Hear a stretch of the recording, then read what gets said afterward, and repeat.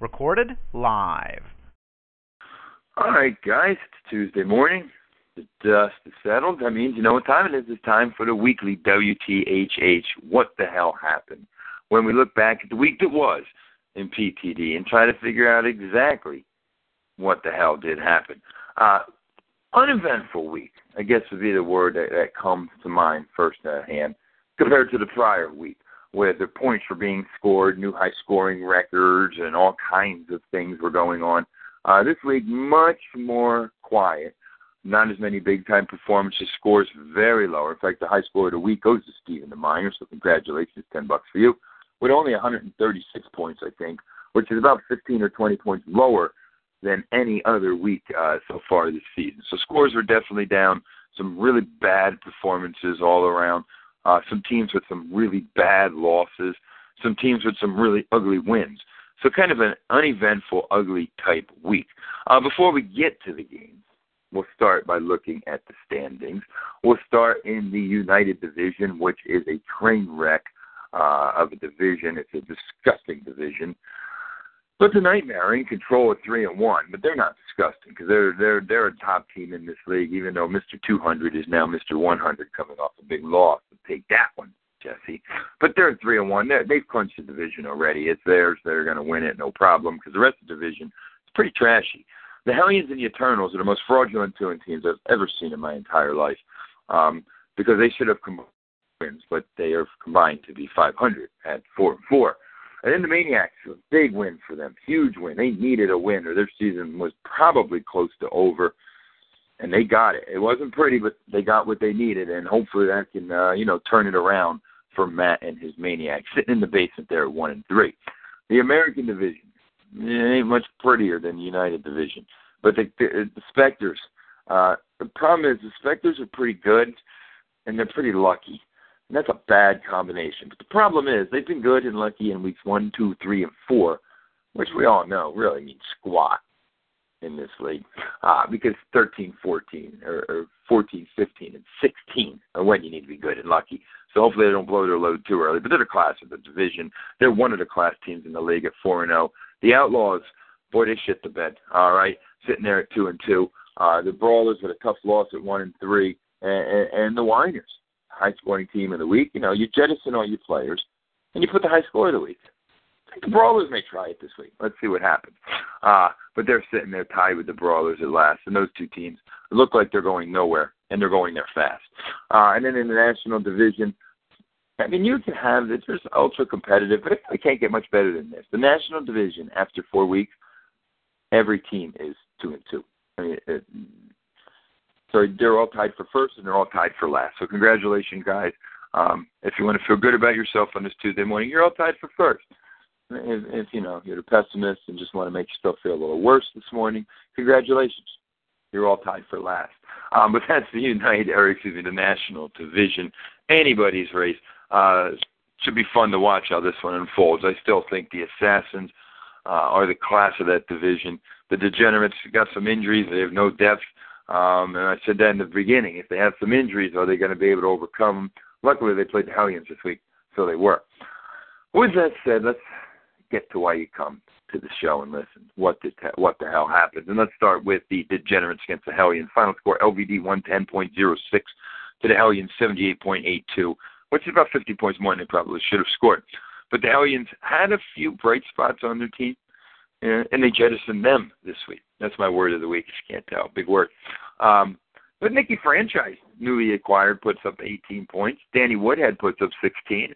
And then he has 2 guys at 0. His kicker put up 18. So he had 3 guys in double figures, but 1 was a kicker.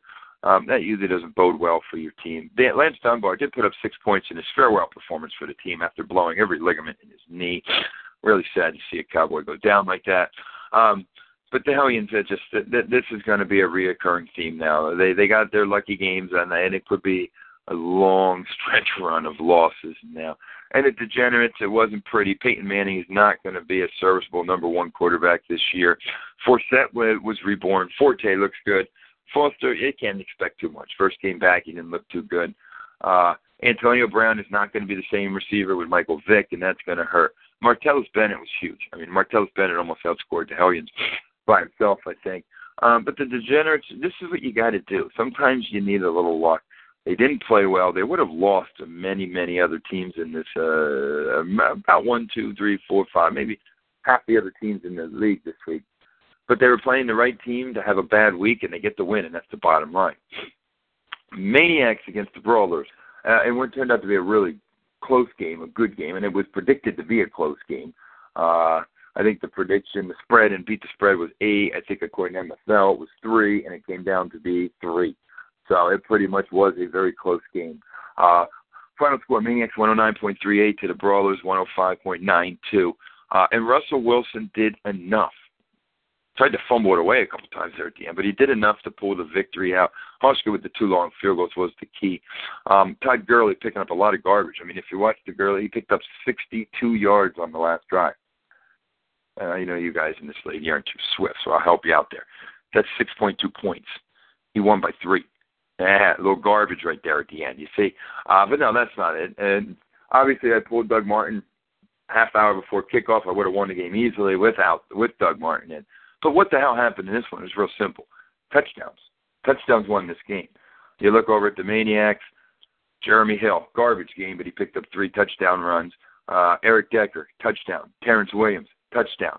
Right there, you got 3, 4, you got 5 touchdowns. You go over to the Brawlers. We only had 2. Baldwin and Garcon, no other touchdowns. And that's it. That's the difference in the game. Not an excuse for pulling the wrong guy, playing the wrong matchup. We all had that. I mean, I can look down at the Maniacs. He had Cecil Shorts down there with 17 points. So I can't blame playing the wrong guy because we all have guys on our bench that probably outscored our starters. Touchdowns it came down to. Close game, pretty uneventful. Nuke was good for me. Jeremy Hill was good for him. They kind of pushed each other. Quarterbacks were pushed. Running backs was a big advantage. Tight ends were disgusting. The defense is not too bad. The kickers were both great. Comes down to touchdowns, and that's what the hell happened in this. Maniacs get a much-needed win. In the purse fight of the week, the Eternals against Pinky. The final score, Eternals with 86.62. And yes, they did win with 86 points. Against Pinky, who put up a whopping 73.54 points, but that's what Pink teams do. I really don't know what to say about this one. Let's see. The Eternals had 3 guys in double figures.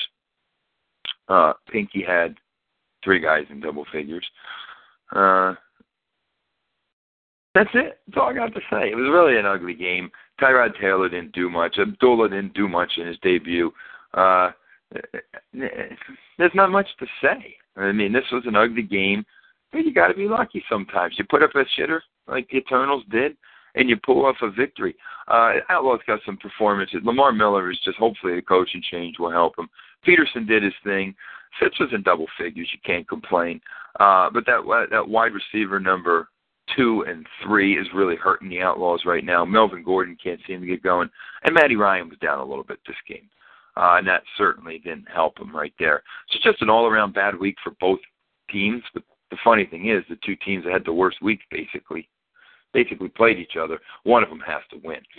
Moving on to the Nightmare against the Bruins. Final score, Bruins 117.12 to Mr. 100 with 102 points. First loss on the season for the Nightmare. Sucks when Julio doesn't score 30 every week, huh? Because he's not going to. But, Nightmare just had a down week, They still had 1, 2, 3, 4, 5, 6 guys in double figures. I mean, it just isn't too bad. But what was missing, obviously, Devontae Parker getting the goose egg. So starting one less guy didn't help. But they didn't have the big performance this week. They've been living on the 30 points from Julio, 39 from A.J. Green, 30 from Cobb, 30 from Newton. They've had every week 20-some from the Broncos D. They've had the big performances every week. What the hell happened? They didn't get the big performance this week. They didn't get bad performances. 6 guys in double figures. But they didn't get those big-time performances. And when you're putting up big points like they were in the first 2 weeks, you're getting big-time performances, and that didn't happen this week. Bruins did enough behind the stud of the week, Devontae Freeman. I looked back, and as far as I know, he's the first guy in PTD history to get back-to-back 30-point games. I think Julio may have done it earlier this year. I checked all the other seasons. I didn't check this season, of course. But I'm pretty confident in saying he's the first to get back-to-back 35-point seasons with 39 last week, 35 this week. He's the stud of the week. 80 yards receiving on 5 catches, 68 rushing, 3 touchdowns. When your quarterback scores 7 points and you can walk out and steal a win, that's pretty good. You got to count your blessings when that happens, because if quarterbacks only score 7 in this league, you usually are not going to win many games unless you got the stud of the week, and that's what Devontae was. The difference is obviously a huge game on the Bruins side, no huge game on the Nightmare side. Bruins 2-2, Nightmare 3-1. In the game of the week, the Spectres against the Assassins, arguably two of the best 2 teams in the league, but definitely 2 of the top 3 or top 4. Obviously, the Spectres, when they don't have their big guns, they didn't have Brady and Gronk, you kind of expect to lose. But when you can play your 2 best players that have been telling you all season and still get a win, big win right there for the Spectres. 119.74 to 116.16. Spectres didn't have a good week. They're getting no production. Well, Latavius Murray's been good, but they're getting nothing from DeMarco. Running back's going to be a big problem for this team, I think. But Vincent Jackson had a Vincent Jackson line of 4 years ago. Macklin continues to put up good numbers, both of them over 20. Andy Dalton with a good game, filling in for Brady. They had 3 guys, Dalton had not 18. We're going to count that as 20. So 3 guys at 20. And, that's pretty good. You get 3 guys at 20, you're going to be in or win most games. Demarius hasn't had his breakout game. Jordan Reed and this newly acquired Jordan Reed gets hurt. Doesn't help. But the Spectres didn't do much. I shouldn't say that. 119 points, but they did enough to win. And the Assassins, I gave the dud of the week. It should have been Brandon Cooks. I'm getting tired of picking my own players, though. But I gave it to Golden Tate. He's newly acquired, I believe. And he goes out on Monday night just needing, 8 points or so to seal the deal for his new team. And he comes up with 3 catches for 29 yards. Dud. Stevie Smith in his first game, or what? Dud. Brandon Marshall had a good game. Le'Veon Bell is just Le'Veon Bell. Rogers and Charles are Rogers and Charles. So his big guys, Rogers, Bell, Charles, did their thing. Even Marshall, who's been consistent this year. But his other guys, his Smith, his Tate, Jordan Cameron, his support players didn't support this week, and that's what the hell happened in this game. And we move on to the last game of the week, which was the Whiners against the Mercs. It turned out to be the highest scoring game of the week. In fact, it's really kind of tough for the Mercs. They would have beat every other team except one. So they had the wrong opponent. That's what the hell happened in this one. Final score, Whiners 136.96 to the Mercs 119.50. What the hell happened? Mercs just played the wrong team at the wrong time. The Whiners jettison their players, and they get lucky. Tavon Austin with 27 points.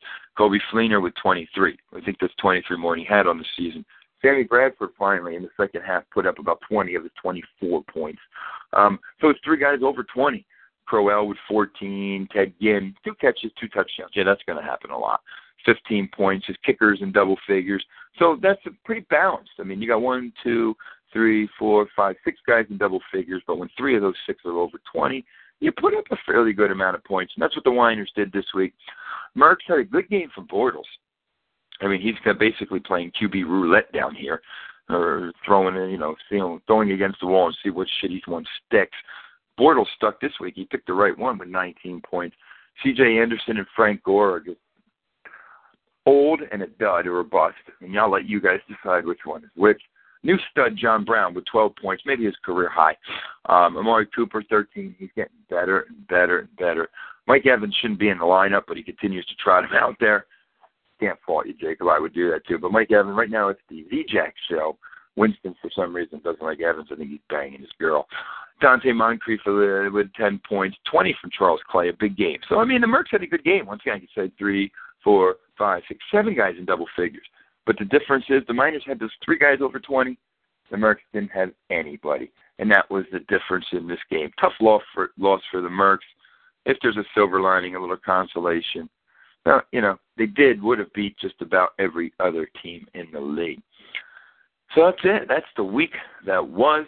Steve has already released the power rankings for this week. Go to the forums. Make sure you check them out. Once again, buddy, thanks for doing that. I appreciate it. If you haven't been to the forums, Jesse last week did a great job. All those trades, just a flurry of them. He went through and kind of analyzed them all, which I appreciate, getting a little chatter going. Stop by. Give us your thoughts, guys. I mean, that's why we have a message board. It's to use. But that's it. Have a good week. Week 2, the dust is officially settled. It's over. Some teams clearly established themselves as threats. Some teams have clearly established themselves as not.